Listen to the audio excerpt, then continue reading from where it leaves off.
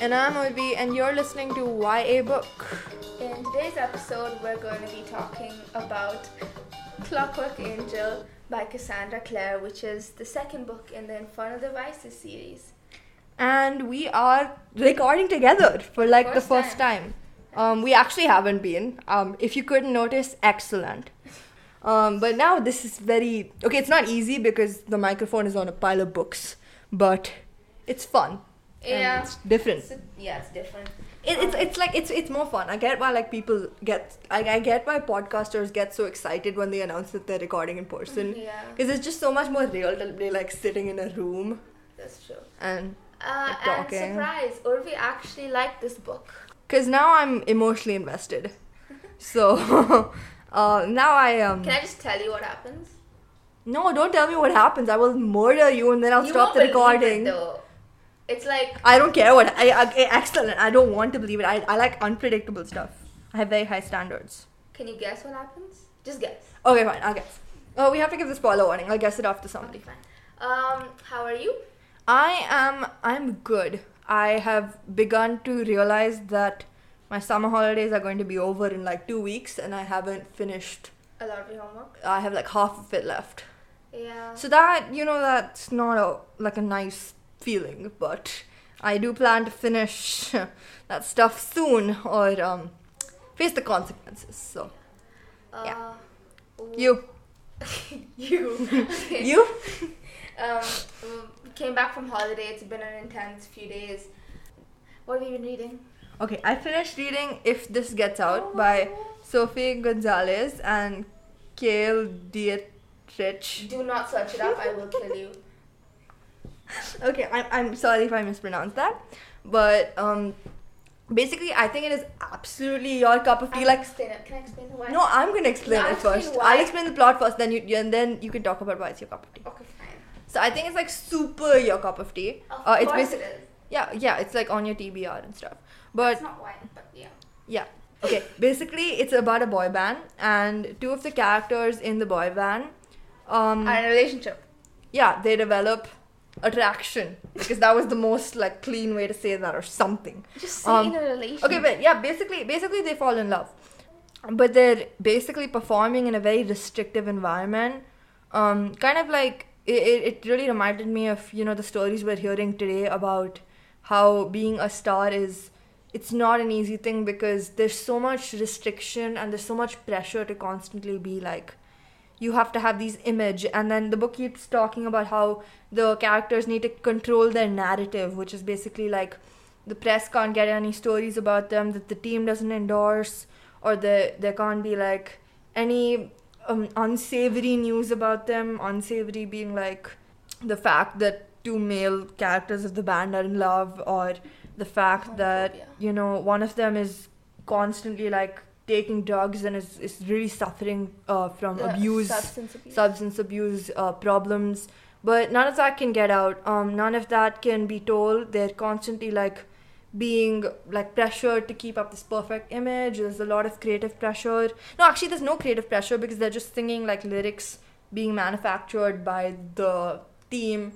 It's a horrible fishbowl environment, and I think the book was really relevant to today, especially because the pop industry is blooming, and because of that, it's a very unhealthy environment, I think, for a lot of pop stars and a lot of actors, and it's hard to live in a life where you're constantly you don't have any privacy and you're not allowed to lead a normal life. Mm-hmm. And I think that it was a really good book, mostly because it was so relevant and so, especially as a teenager, such an important read. Because it was well, you may like your songs and movies, but then this is the story behind them. This is the story behind the people who are having to the people who are giving you those songs and movies. This is their life. Yeah. Not necessarily all of their life, but definitely a lot of them. So and I thought you'd like it because as a directional, obviously One Direction has spoken out a lot about their issues with management and really toxic stuff that happened while they were still together. And I think that the reason they broke up was because of all the pressure that management was putting on them to release albums every year and go on tour. I'm also a Larry, which like, no hate, guys. I think that Louis and Harry were or are in a relationship. So this also, I really want to read this book, and I've been looking for it in a bookstore because I want the actual physical copy. So that said, I have been reading more. Really? Yeah, well, I made some progress on the Trevor Noah autobiography. It's kind of slow going because... It's not slow going. You have the kid version. For me...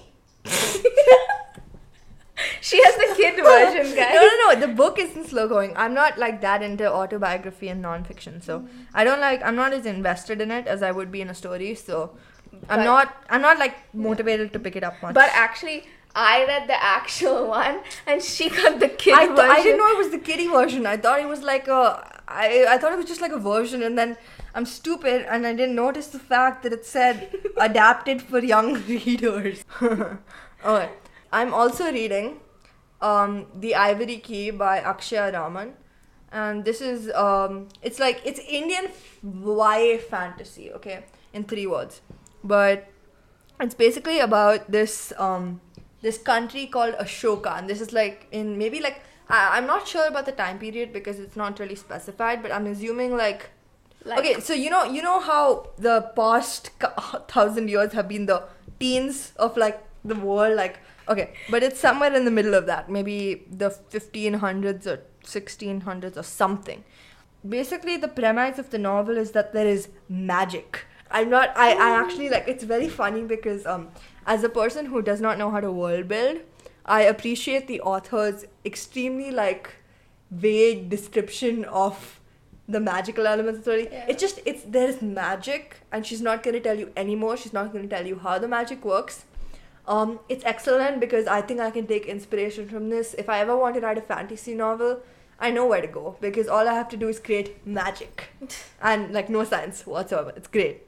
That aside, the book is about this royal family, which is actually made up of Maharanis. So basically, Maharani is queen in Hindi. Normally, in most oligarchies or monarchies, there are male rulers, right? But in this, from what I can gather, she hasn't explicitly said anything, but from the context, from the plot, all of that, I gather that the rulers in this universe are female. So they are Maharanis instead of Maharajas, which are kings. So the Rajkumar, which is the prince, is actually like, I think he's like a princess. He's gonna like get betrothed to somebody for like the sake of political alliances. He doesn't have much say in his future or his country or anything.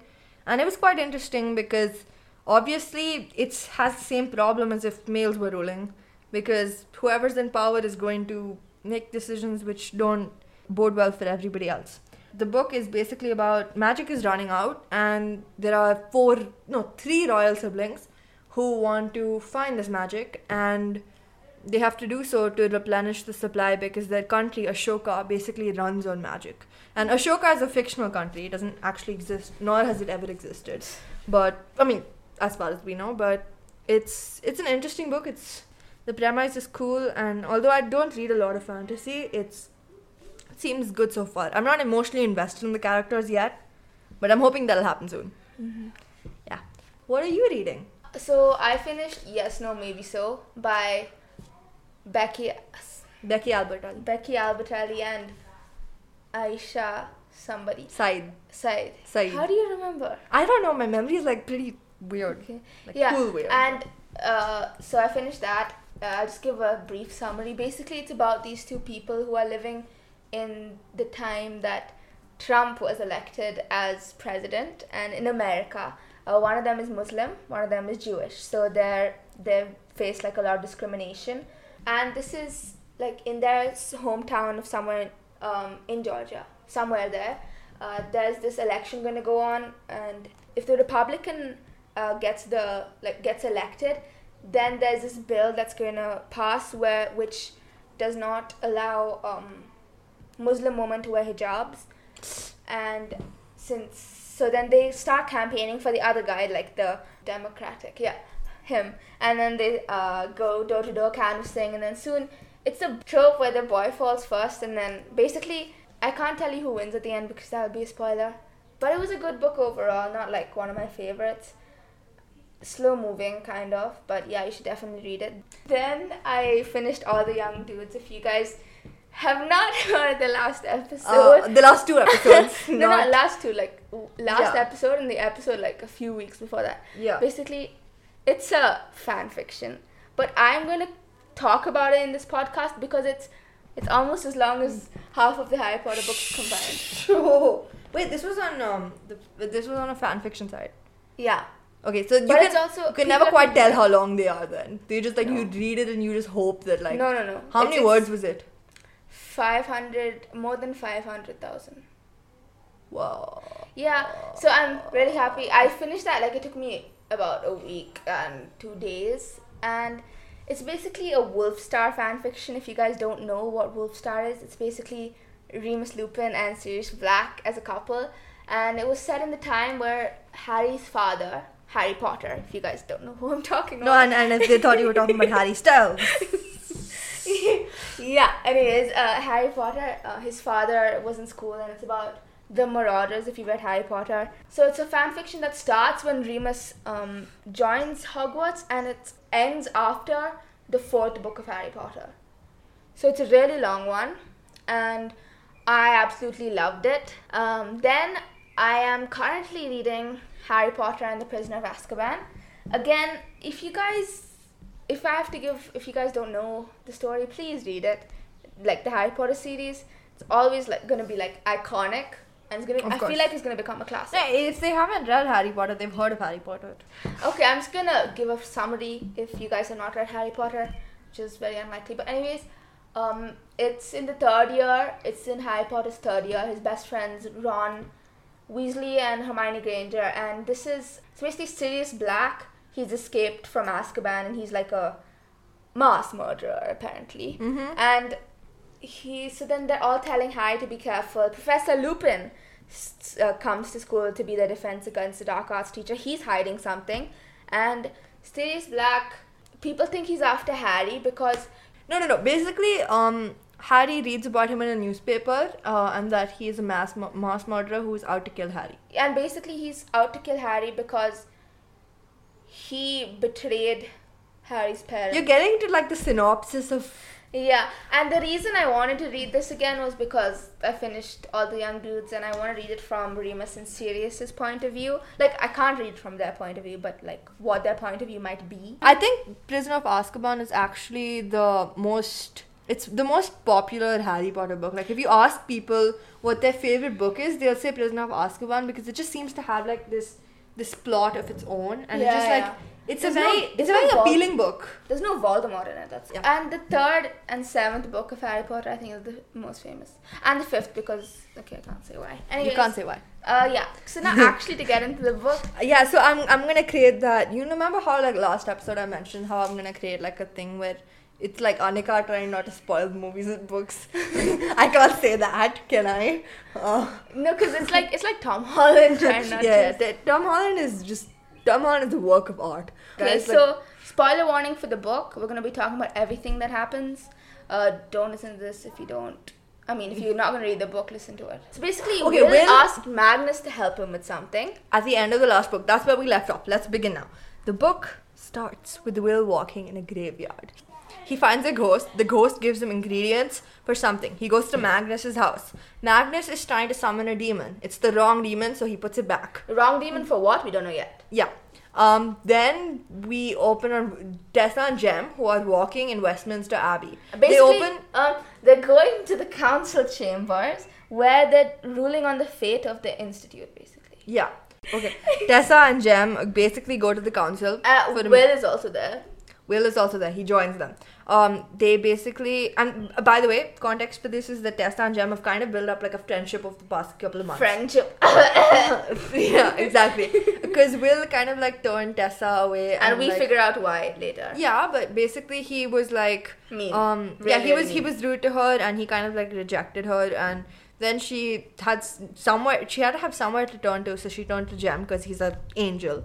He's an angel. He is an angel, okay. He's an absolute angel. So he helped her and he was her friend, etc. Okay, now in the council chambers, basically, So Benedict Lightwood wants the institute because he thinks that women are not fit for ruling or whatever, which is really dumb. And Charlotte, they're ruling against Charlotte because she, like, they were harboring a spy. They all set off to De Quincey's house, leaving the institute unprotected, and then 2 servants died. And then basically the consul, who's like the main guy, who's like kind of like the president, I guess, he's like, fine, 2 weeks you have to find Mortmain, who's the bad guy.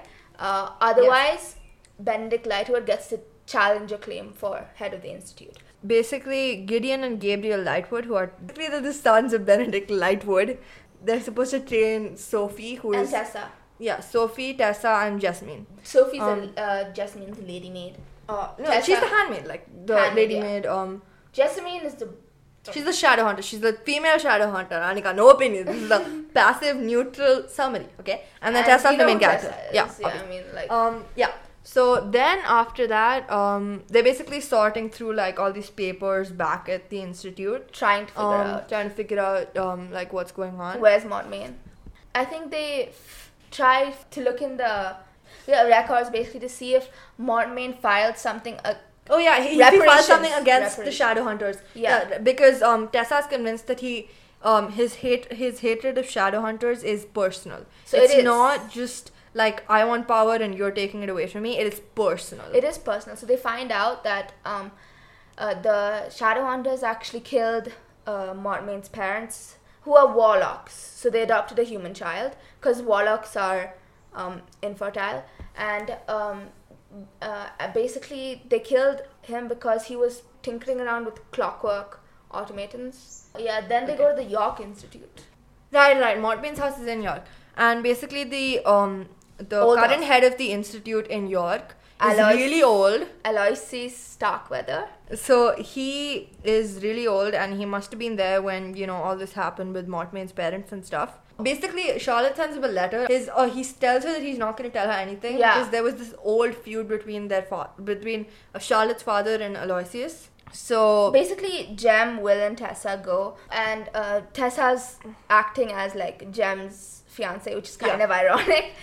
Yes, it is. Now I see it. And then they go there and this is, I think this must be important later, but Aloysius has this weird reaction when he sees Tessa. The next morning they go to Mortmain's old house. So they see Will's sister, Cecily. Which is like, and then Will goes like, Cecily. And then Tessa remembers that he said it earlier. And first she thinks that it's a lover. Yeah. Let's be honest, she thinks it's a lover. And then she finds out that it's Will's sister. And basically Will hasn't met his family since he was 12 and he's like 17 And he ran away. Yeah. When he ran away. And basically he wants to go after her and like in the heat of the moment, but then Jem holds him back and drags him away. Yeah. And then Jem tells them that there's been a Clockwork automaton following them for a while, and that he didn't want to say anything because he thought like it would distract them, but then now they chase it in the woods. Will and Jem disappear, but Tessa's following them. And then and that's a powerful feat also because she's wearing like petticoats and corsets. Yeah, exactly. No, he corners Tessa. Then he says something like, "I'm a threat. Like I was sent by Mortmain. Beware! Don't continue this. Stop the search." Will stabs it. They bury it. Oh, 1 minute. I'm sorry, we forgot to mention a detail from earlier. So at training, Jessamine doesn't show up to any of the sessions because she claims to have a headache. Basically, Gabriel Lightwood is assigned to like work with Tessa, whereas Gideon works with Sophie. And that was kind of important. Anyway, so and then they go back to London Institute. Will runs away to Magnus's house where he wants to be sent to the demon realms. And Magnus is like, oh, wait, and then I'm not sending you there. And then Will tells us why he's so he lets Magnus know. Until then, he hadn't even told Magnus why he wanted this particular demon summoned. He says that when he was 12 years old, he opened a pyxis, which is basically like a cage, I think. No, it's a box where demon energies are contained. Yeah. He went to his father's office and he accidentally opened a pyxis. He didn't know what it was. And in the pyxis was a demon who rose up, and then his sister came in and she was like... was protecting him with this like a sword, like... that thing. But his sister wasn't Cecily. He had an older sister whose name was Ella, and this was that sister. Then the demon got really mad. He flung Ella away with his tail. He told Will, "I curse you. Everybody who loves you will die. Starting with her," and he pointed at Ella. Then Will was like really scared, but then Ella reassured him saying it's nothing, it'll be fine. But the next morning, Ella was dead. In her bed. Just like that. Like, yeah. And so Will saw red. He told Magnus. He ran away from home. He told Magnus, and Magnus couldn't believe it. But then he still didn't let Will go into the demon realms because it's really dangerous. But basically, Will, the thing is, because Will has always been like this really cutting guy. He's always like, he's never truly joyful. He's always like either sarcastic, or he's depressed, or he's like maniacal, or he's something. He's never like positive. He's never just pure, unbridled joyful. And now we know why. We know why he's like constantly cutting down the people who love him. Not because he doesn't love them back. He loves them back so much that he doesn't want them to die. And Jem, he loves Jem because, Jem is dying. Then Will disappears. So then Magnus sends a note to Tessa. And Tessa tells Jem, and they go and find Will in like... Okay, it's like a downworlder, like... opium den, like... Yeah, it's like a den where they basically all like come together and they take substances which are... not illegal. Some of them are illegal, some of them are literally just like... alcohol. They're demon and substances, drugs. basically. Yeah. Jem and Tessa find Will, and then Jem is so mad because, Jem depends on a demon drug to live, and he doesn't know what... He thinks Will is, like, mocking it. Like, I'm gonna die, and why are you doing that? Like, you still have your life ahead of you or something, and you're just taking this and you're ruining your life. So, Jem gets really angry. It's the first time he's ever angry at Will. So then they go back to the institute. Okay, well, Tessa is trying to figure out why Jem is mad. Will is in his room, and she's like, okay, I have to go and find Jem, because he's really mad. Like, she's never seen Jem this mad before. So she goes to Jem, and Jem is really agitated. He's playing his violin so, like, ferociously that one of the strings just snaps. And she's like, oh my god, like, what happened? Talk to me. And then he finally says, like, it really hurt to see Will, who's, like, my parabatai. Basically, his brother in oath, and not in blood, but in everything else. Yeah. And he was basically abusing the one substance that's gonna slowly kill Jem. Because Jem is obviously like, he's dying from a demon poison. So he's like, it was just really hurtful to see him like abusing the substance. Also, they figured out that werewolves are actually taking the demon drug that Jem survives on. Yeah. And they don't know why. No, Jem and Tessa also like, he says something, like, and he's burning up. And she looks at him and she's like, are you okay? And then basically they have a moment. They have a moment, yeah. That's a very, very nice way of putting it. They have a moment. And then Tessa knocks over his supply of the demon drug that he needs. Me scrabbling around on the floor for the drug that keeps me alive. And basically in the next training session, Sophie slaps Gabriel. Gabriel was ragging on Charlotte. So Sophie slaps him. Okay, and then Sophie and Gideon also start getting closer, I think. Yeah, they do. Because Tessa and Will like leave the room and then they start talking. Yeah, and Tessa and Will go to like the living room. Oh yeah, Will asks Tessa why Jem is mad at him, and then she says that like it really hurt him to see you abusing like the thing. Woolsey Scott. Yeah. And then this werewolf, like Charlotte comes into the room with this werewolf called Woolsey Scott. And Woolsey Scott is like your traditional, like really like scandalous character. He's like that guy who just comes in, assumes that like two people just because they were talking together clearly must be in some sort of affair together. And he's just completely like self-absorbed and he does not care about anything that's currently happening. Yeah. He's like... He's awesome, basically. Yeah. he's really obsessed with like the arts and then... And they basically ask him about the werewolves that are taking the demon drug. And then Charlotte receives a letter from Ragnar Fell, who's a warlock, who she asked to keep an eye on Will's family. And basically he's talking about how they've been living in the countryside for like a year because Will's father, he lost the money gambling and stuff. Okay, then Jem and Will patch things up. Jem starts talking about how Will pushes everyone away and how like nobody can ever love him if he just keeps everybody at an arm's length. Which like that's he has to do that because exactly. Yeah, otherwise. Okay, now it's the fun part. Cool. Then Sophie comes into the room and she has blood on her cheek. And then Tessa's like, what happened? And she's like, I hit Miss Jessamine with the mirror because she was trying to sneak out. And basically she got an invitation from Benedict Lightwood to come to his house for a party. And then on the back is a note from Nate. And this is like, my dear Jessie or whatever. and oh my god, she betrayed them again. And then they tied Jessamine up basically, and then Tessa changed into Jessamine so she can go to the party, and Will escorts her because he's Will. He's Will and he's awesome. And then so they go to the manor house, and basically what happens is everyone's like partying, and then Benedict Lightwood has like he's on a couch with the demon woman. Yeah. And so Tessa meets Nate, and then Nate starts telling her stuff because he thinks she's Jessamine. And basically what he tells her is that Benedict Lightwood has been working for Mortmain, and that actually Jessamine and Nate are married, which is a huge surprise. And Jessamine has been betraying the Institute for like a long time, and she's hidden a warlock book, like the Book of White, which is a lot of spells, in Tessa's room, so that she'll be arrested for having like dark magic stuff. That Benedict Lightwood would get her, and then Mortmain would take her from Benedict Lightwood because Mortmain still wants her. And then basically Will sends a note to Nate. Pretend to be Mortmain, saying like, okay, I'm calling you. Then Nate leaves before and he can kiss Tessa. Thank goodness. Thank God, that would be the biggest thing. And then basically Will and Tessa, they go outside. Why do they go outside? Oh yeah, and Tessa also had they lemonade. Lemonade. Pink lemonade. And then stuff happens. They have a moment. And then Magnus Bane comes while they're having the moment.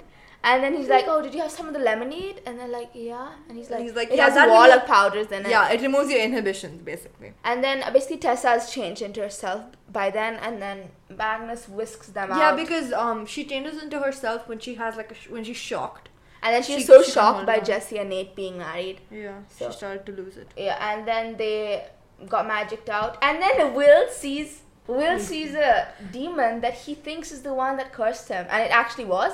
So he starts chasing it around the lawn. So Will gets bitten by the demon, and he's so happy that he got bitten by the demon. And he goes to Magnus's house. Because he's got the demon's tooth. So he goes to Magnus's house, and Tessa's kind of in like her mind. Yeah, Magnus just basically like sent Tessa back to the institute because he knew Will would go to him. Yeah. Because he knew why the demon was there. And then but Tessa's kind of like, because the night before she had a moment with Jem, and now she's just really confused because she basically loves both of them equally, and she like has no idea how to choose. Yeah. And she knows that like by choosing one she's gonna break the heart of the other. But then at the same time she has no idea if this thing with Will was permanent, so she keeps telling herself like it's Jem, it's like Jem. Or he thinks you're beneath him. And then Will gets poisoned because the demon's bite was poisonous. And so he basically while he's passed out, Camille comes back, who's Magnus's girlfriend. She comes back, and then Magnus like, I had someone follow you. You didn't go to Paris. You went to live with one of your human lovers. Yeah, and then Camille's like, yeah, if we're gonna be together forever, you have to excuse my like something distractedness or something. And Magnus like, no, I want somebody who's like stay with me faithful. Which is kind of a big thing for immortality. That's what I was thinking at least. And then he's like, but I have a Nephilium now. And then he's like, and then he wakes Will up, and then he just kisses Will. Yeah, he wakes Will up and he kisses Will, and Will's like, what? What just happened, man? And then basically Magnus goes and stays with Woolsey Scott. And keep in mind, this is like what is it? Like the 1900s? 1890s. Yeah, kind of around the beginning of the 1900s. So, homophobia. Basically, Magnus is like, yes, I can summon the demon, but it'll take me a few days. So then Will's like, okay. He's a new light, and then when he goes back... Okay, and then they go back, and Sophie wakes Charlotte up, and she gets Brother Enoch, because they have to see if Jessamine telling the truth. So they get the mortal sword, which makes Nephilium tell the truth, like what they believe is the truth. And then Jessamine starts spilling everything, like how Benedict Lightwood... was working for the Magister and all that stuff. She doesn't know. How Nate and her are married. And how long she's been betraying them for. And then Brother Enoch takes her to the Silent City so they can dig in her mind a bit more. And Jessamine said that Tessa's mother was a shadow hunter and her father was a demon, but that's not possible because the children are stillborn, so basically Urvi still doesn't know what Tessa is. Yeah, I have no idea what she is. I'm very confused. Yeah. The next day, I think Tessa and Jem, they go to the Silent City and they have a long talk about how they love each other, blah blah blah. They go to the Silent City to talk to Jessamine because they need to ask her to have Nate meet Tessa as Jessamine somewhere. So then Jessamine agrees because otherwise she won't be shown leniency. Yeah. So they set up a meeting point. The Shadowhunters go ahead and they hide while Nate comes. But then surprise, Nate knows it's not Jessamine anymore. Yeah. So he has like a little bit of conversation with Jessamine, Tessa. Yeah. And then he reveals that he knows, and then like they have like a little fist fight. Meanwhile, the Shadowhunters are sort of in the shadows. They find this werewolf who's like one of the ones that's been eating demon drugs and making automatons for Mortmain. Yeah, and then he dies because he's really weak. He dies. I know, because he lost supplies, so he dies. Yeah, and then an automaton comes out of the shadows, like a huge one, and it's holding Charlotte in his hands. And then Henry tries to save Charlotte when she fell down, because Nate told the automaton to drop Charlotte. Tessa realizes she can change into Nate. Yeah. And she changes into Nate, and she tells the automaton to stop. And then... grab Nate also. And then she throws, like, the device that Henry made to, like, dismantle automatons to Will. And then Will jumps down from the automaton after like activating the device, and then he like covers Tessa with his body because it explodes. And explodes because Tessa has moved. She didn't know what he was saying. Yeah. And then Tessa realizes that her brother is dying, so she goes to She rushes to him and she forgives him because that's what all heroines do. And then, but she didn't actually forgive him. She just said that. And then she realizes that Will is really hurt. Tessa blacked out because she's got a huge cut in her head. Will is like losing blood. Yeah. And then they go to the institute and she has like dreams about Jessamine in the Silent City. Who is basically, she's scratching her initials Jessamine Grey onto a wall, and then the diamond she was scratching them with, supposedly, probably giving to her by Nate, breaks. It wasn't actually diamond. And she realizes that it wasn't a diamond. Yeah, and then basically Jem says, I love you to Tessa. She doesn't know if it's a dream or not. So yeah, and I don't want to lose you. Yeah, I don't want to lose you, yeah. She thinks she's still dreaming when Will is on her bed. And he's like, they kind of like have a moment where like she's hugging him. Not a moment, but a moment. Yeah, like where she's just hugging him and she's like, oh, since this is a dream, like it doesn't matter. Yeah. But it's not a dream. Then I think Will goes to Magnus's house that night. And then Magnus calls the demon, and Will realizes that there was never a curse on him at all. The demon just hit his sister with his tail, which had like poison, I think, demon poison.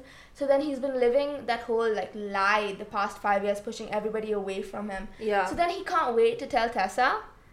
But then, but there's more stuff going on right now. Meanwhile, Gideon and Sophie, who've been getting closer and closer, right? They see each other like outside the city, like they meet each other, and they're like slowly like sort of falling in love. Yeah, and then Jem proposes to Tessa. Yeah, he says, since we're probably gonna lose the institute, I don't want you to lose you. I could keep you safe if you're married to me. And then also because he loves her. Yeah. And she also loves him. So then they're engaged now.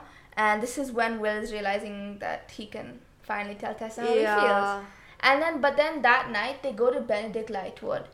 Because they realize that he has demon pox. And this is like a very funny thing because Will, since like the first book, has been saying demon pox exists. And then the others are like, no. But it does exist. It does exist. And you get demon. It's like AIDS, sort of. You get it by having sexual relations with a demon. He gave it to his wife, and then his wife died. And then he told everybody it was by a suicide. And so they go and they like kind of dangle it over Benedict's head, like blackmailing him. Yeah. Benedict agrees, and then Gideon goes with the Shadowhunters at the institute because he doesn't want to live with his father anymore because his father's done a lot of horrible things. But Gabriel refuses. Gabriel stays with Benedict. I think the same night, Will tells Tessa what happened. But she has to push him away. Yeah. Because she realizes that she has to break one of the boys' hearts. And she doesn't want to break Jem's because she's already engaged to him. And even Will like is a really selfless guy. So he's like, his love for Jem is too much. She knows she can't break their friendship by doing that Jem or Will. Yeah. So she has to like kind of tell Will like, no, I'm engaged. And then Will's like, please don't tell Jem that I told you I love you. It'll break his heart. So that's like really selfless because they just love each other too much. And then basically the next day they have a party because they're keeping the institute because they went to the council chambers and Benedict Lightwood like forfeited his claim. Then there's these bumblebee things that were basically Mortmain was spying on the council. Yeah. Jem and Tessa tell the like crowd that they're engaged, and then Will's the one who stands up and congratulates them. And then Charlotte announces that she's pregnant. No, because Charlotte and Henry, so basically they had an arranged marriage, and for like all this time that they've been married, they both thought that like they didn't love each other. Yeah, they just thought like, oh, like this person, it's like they don't love me like I but love then they them. do love each like, other. And then they like basically they had like really bad communication skills, and then they finally like tell each other, and then they work it out. And then so there's a knock on the door, and it's like Will's sister, Cecily. He's like, I'm a shadow hunter and I've come to be trained at the Institute. And that's where it ends. Okay, now moving on to thoughts on any character plot. Well, I don't know what to think about the love triangle. I'm very confused. I'm sure the author knows what she's doing and she'll figure it out and like fix it. What do you think will happen? I want Tessa and Will to be together. I will talk about that like in a little bit, but yeah. I think that the sister dynamic will be interesting. I'm wondering what she's like, her personality. I think Who do you think she'll like get together with? Okay, look. If she got together with Jem, it would tie things up so nicely. I knew you were going to say that. Yeah. I knew you were going to Because I like neat and happy endings, okay? So if she got together with Jem, then Jem would be free to tell Tessa, but then Tessa wouldn't mind because she could get together with Will. It would all be like this happy little thing. Okay. But that's my only theory. I think that Mortmain has to die, because if he doesn't die, then it'll become like Grisha Wars. You think Tessa and Will will end up together? I hope so, because I think that there are a lot more. I'm not looking at your eyes because I think your eyes are gonna like betray you, but yeah, but I do think that they're a very authentic like thing, because I feel like with this leads me on to my next point.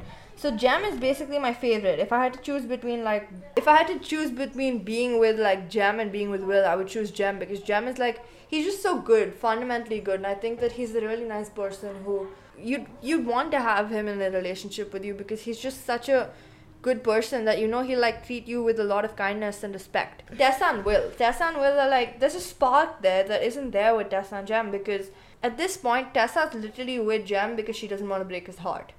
I was talking about how Jem is like the calm sea and Will is like a raging storm. Even when he realizes that the curse is not there, he's still gonna be like that. His emotions are a lot more, I don't know, like brighter if you think about it. I think he'll show his emotions more. Jem is more like, he's not gonna let things like affect him like Will does. Like, he's very like collected, even in his emotions. He's not an intense person. He's a very like mild person. Will just feels everything on like a very, very like, that's why he feels everything on an exponential level, okay? And he's awesome. I like him for his dialogues. He's one of those characters who I could like read the dialogues of all day because they're so funny. So my second thought is that I think that Henry and Charlotte, I think they're really sweet like as a couple. They're very like realistic in like their miscommunications, and they're just very sweet because I think we spoke about this last episode. Henry like might be on the autism spectrum. Like he tries, and it's very clear that he tries, but then it still leads to like him just saying the wrong thing at the wrong time, and then Charlotte going, Henry. And you're like, you don't know what you're doing, but sure. Okay, my thought is that like, the first time I read it, I couldn't believe that Jesse actually betrayed them again, because it's like a typical thing, and I thought that it wouldn't happen because it was too obvious. Me too. And like, so there's this show I was watching, just a random like analogy called Modern Family, and there's this girl who's like kind of flirtatious, and she gets all the guys, and she gets pregnant. It's just like she gets pregnant, and her sister, who's like the smart, studious one, doesn't. There's like a thing, like people expected her to get pregnant, and it would have been such a much better storyline if her sister had gotten pregnant, Yeah. Because like you didn't expect that, so this was like an expected thing, and I didn't. Yeah. Actually, she's quite a skillful author. And most of the things that she does aren't predictable. They aren't like boring, and she doesn't do tropes that often. Yeah. I mean, it's kind of impossible to do something and not have it be part of a trope at this point, especially if you're writing romance, because there's always going to be something going on, which has already been done. But I think she does manage to be quite original most of the time. Okay, favorite passages. I wanted to talk about this passage. Jem is my greatest sin. So I saw this thing online, like I think it was a tweet. Somebody's like, there's no heterosexual reason behind this. Who says that? Friends with benefits. Yeah. So then I was just thinking, I don't ship Jem and Will. Yeah, no. They're like brothers. But I can see how people would ship them. Yeah. Because it's just their dynamic. That they're also like very opposites funny. attract. Very much opposites attract. But yeah. this is And their love could be interpreted as romantic Yeah. instead of platonic, right? Yeah. Okay, and then I have this. This is when Will is telling Tessa he loves her. And it's like something he said about books. It was books that kept me from taking my own life after I thought I could never love anyone, never be loved by anyone again. It was books that made me feel that perhaps I was not completely alone. They could be honest with me and I with them. I've always felt this from like a really young age. I do like human relationships, obviously. I'm not like that much of a loner, but there's something about human relationships which is very flawed because people have feelings, right? And there's like miscommunication that happens and your interests don't always like entirely match up with the person's. Yeah. And like no one friendship can be perfect because there are always like flaws in it, that you'll have like arguments, there are like things you find annoying about the person even if you love them very deeply. That's not the case with the book. You can put a book down without hurting its feelings. It's always like there for you when you come back. It's an escape. It's something that makes you feel better. And honestly, I like this line a lot because I relate to it. Obviously, its books are my solace. But also, this is why Tessa and Will work. This connect. Yeah. They literally talk about literature and poetry all the time. Yeah. They Tessa's the only one who can put Will in his place. Yeah. And give him as smart alecky comments as he gives to everybody else. Their personalities match. So basically, I have a funny one and then I have a serious one. The serious one I'll do first. Then I'll break it up with the comical one. This one is Will. He's basically talking about, I think, A Tale of Two Cities with Tessa. And Tessa is talking about why he's... like, who he's quoting from the book. After all, it was never Darnay he quoted. Only Sydney. Drunk and wrecked and dissipated. Sydney, who died for love. I think that this is either some really painful foreshadowing. I'm really hoping Will doesn't die because I think that he should end up with Tessa. I think that this says a lot about like Tessa's ability to see people's emotions. Tessa's very observant. She doesn't know what's wrong with Will. She has absolutely no idea at this point that he's pushing her away because he's been cursed. She can tell even now that he's quoting the broken guy who loves people but is gonna die for it. Yeah, but he's basically quoting the broken character. Mm-hmm. You know? And then I have a comic one. I have a lot of comic ones saved. Yeah. But this one's the best, okay? Said a voice from the doorway. Having your annual. Everyone thinks Will is the lunatic meeting, are you? It's biannual, said Jem. And no, this is not that meeting. Okay, so favorite minor character, Woolsey Scott. He's awesome. He's just awesome. We explain. He's a stuck-up little, like... awesome, sarcastic, witty guy. He's very selfish. He doesn't care about the mission or the good of the world. Just like art and his own pursuits. And it's funny. So it's both of our favorite minor But like his scenes with him are very entertaining. Yeah. Woolsey and Magnus are like an iconic duo. They would have made a good couple. They would have. A thing we liked about the book. Okay, so basically I like the bravery of the author in creating her love triangle. Okay, normally love triangles are like, there are easy solutions and you can see the easy solutions and you can tell how it's gonna work out. But this one is like, it's so complicated, I can't see an ending. I tend to like speculate how books end. I think most of us do, but I can't figure out how it's gonna end. I just can't wrap my head around it. And yeah, I it's think, a complete like, whoa. Yeah, I think she's very brave because she just created like this crazy thing and now she's gonna like eventually solve it somehow. She's done it like so masterfully that she's making us feel the entire time. You can see why Tessa belongs with Jem. You can see why Tessa belongs with Will. Maybe you have a leaning towards one or the other. But at the same time, you can see why the emotions of everybody involved is so important. And how nobody wants to hurt anybody else's feelings, but it's so hard. Like, this is so painful. I'm with the characters. I'm feeling what they're feeling and I'm hurting for them. It's great. Are you cursed? Do you have a bone to pick with a demon? Do you have a ritual which you need to perform but cannot because you are not a warlock? No worries. Try Magnus Bane. Magnus Bane has years of being a warlock behind him and will doubtless handle your spiritual problems with ease and much unnecessary humor. Terms and conditions apply. For example, if you have nefarious purposes that lead to the harm of people Magnus considers friends, you may wake up next to the river Thames with no memory of the last week. Magnus who? Most of the time, however, he is an able warlock and he will be willing to help you out. Be sure not to contact him with the verification code YABook. And good luck with the demons. Next, songs that embody the book. Yay! You can go first. Okay, so Are You Bored Yet by Wallows featuring Clare. Basically, I thought this kind of showed Jem's feelings towards Tessa because, you know, Jem's a very, like, he's a wholehearted person.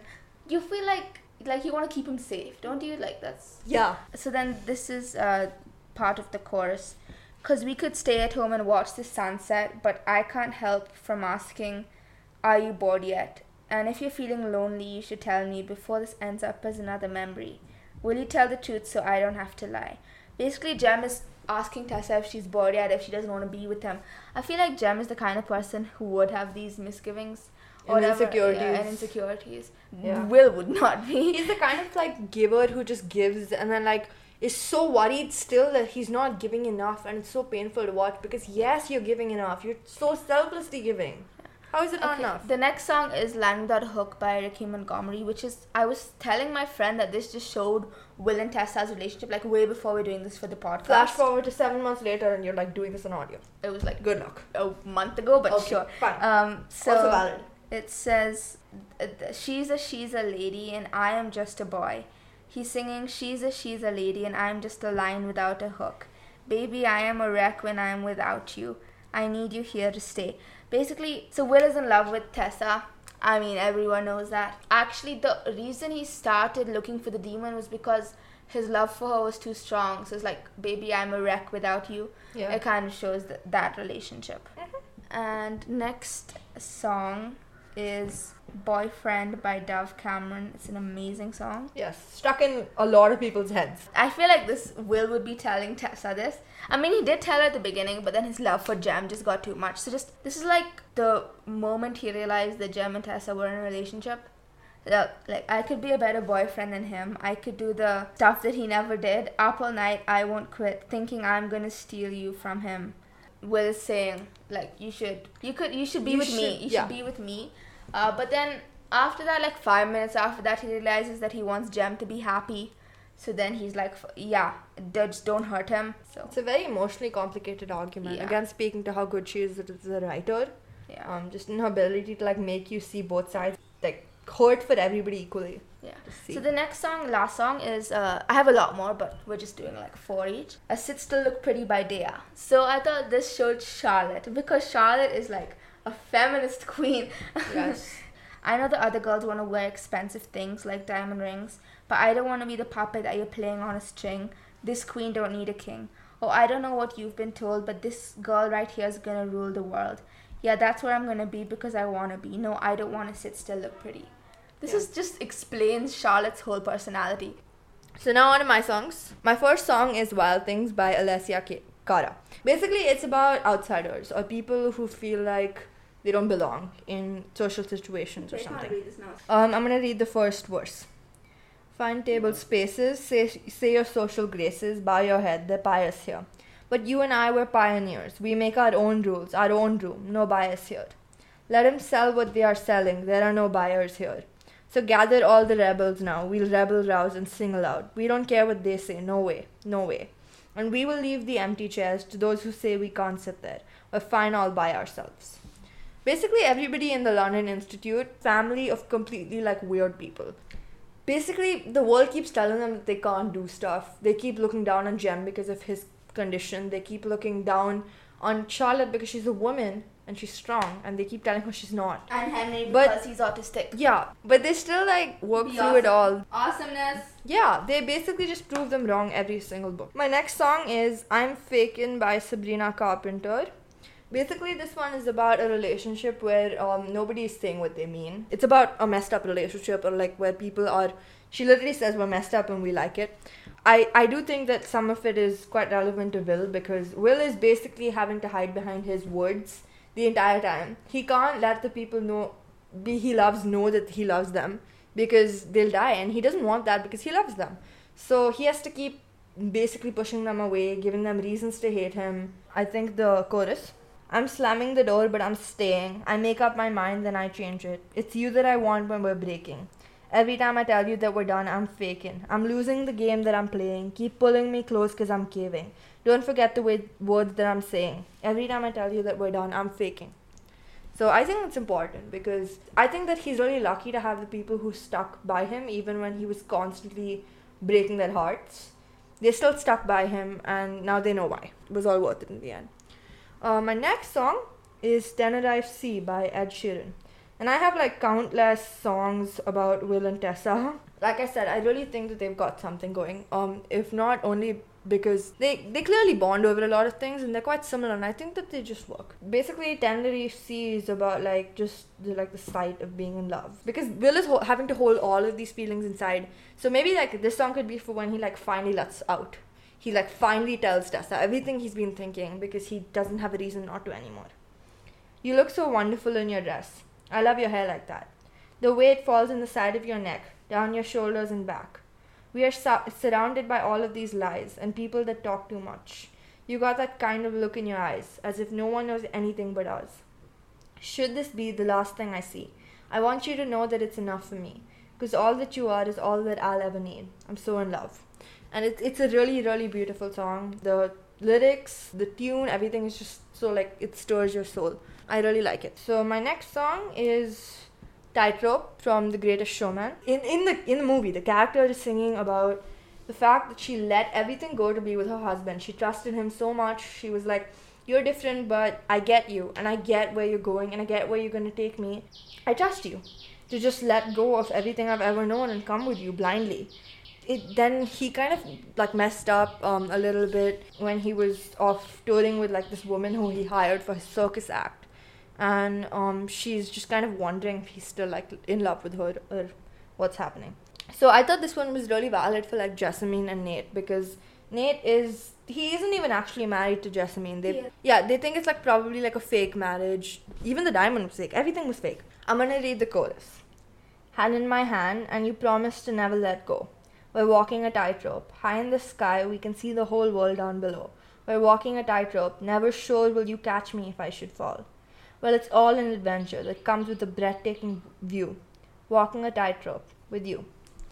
And the song is really, really beautiful. The vocals are phenomenal. She sings it with like so much emotion that you can feel it. I think it's really relevant, the entire song, even though I just sang a little bit of it.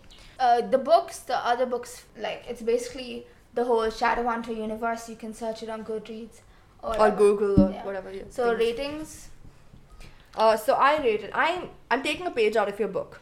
I'm not emulating you or anything. I think your rating system makes sense in some ways, because like a 5-star rating is a very like broad one, and I wanted to like portray how I actually like this book a little bit better than the last one, because like I said, the author kind of she pulled me into her web. Okay, she like gave the characters realistic emotions. Like, I'm kidding, I liked it. Like, she wrote it pretty well, and basically, I gave it 4.25 out of 5, because it's a little bit better than the last one, because now I'm emotionally attached to the characters. I want to see what happens. Okay, I'm going to go a step higher than Urvi and say I liked it 4.3. Oh my god. Okay, like, you just... See, we're so competitive. She just doesn't show it. She's smart about, like, showing it. But, like, yeah. Yeah, I like the book a lot. I'm in love with Will. Well, we hope that you enjoyed the episode. Our theme music is by Silent Partner. Subscribe so you're updated on our new episodes, and share with fellow book lovers. We have a blog where we used to post weekly but now occasionally frequent, so please check that out. We also have a Spotify account where we've compiled some playlists for our previous books. Next, we'll be reading Clockwork Princess by Cassandra Clare, which is the next book in the Infernal Devices series. Read ahead if you want, and we'd love it if you sent us an email about your thoughts on this book, any other book we've done thus far, or recommendations for literally any books. Okay, anything book related, we will feature you on the podcast. Thank you. Also, we have a Goodreads forum where we would like to talk about books with you. We haven't actually said anything on it yet, but eventually we will come to that. Thank you for listening, and bye.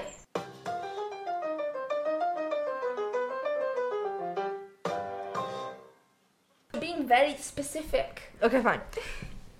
This is how I think. Well, then don't think.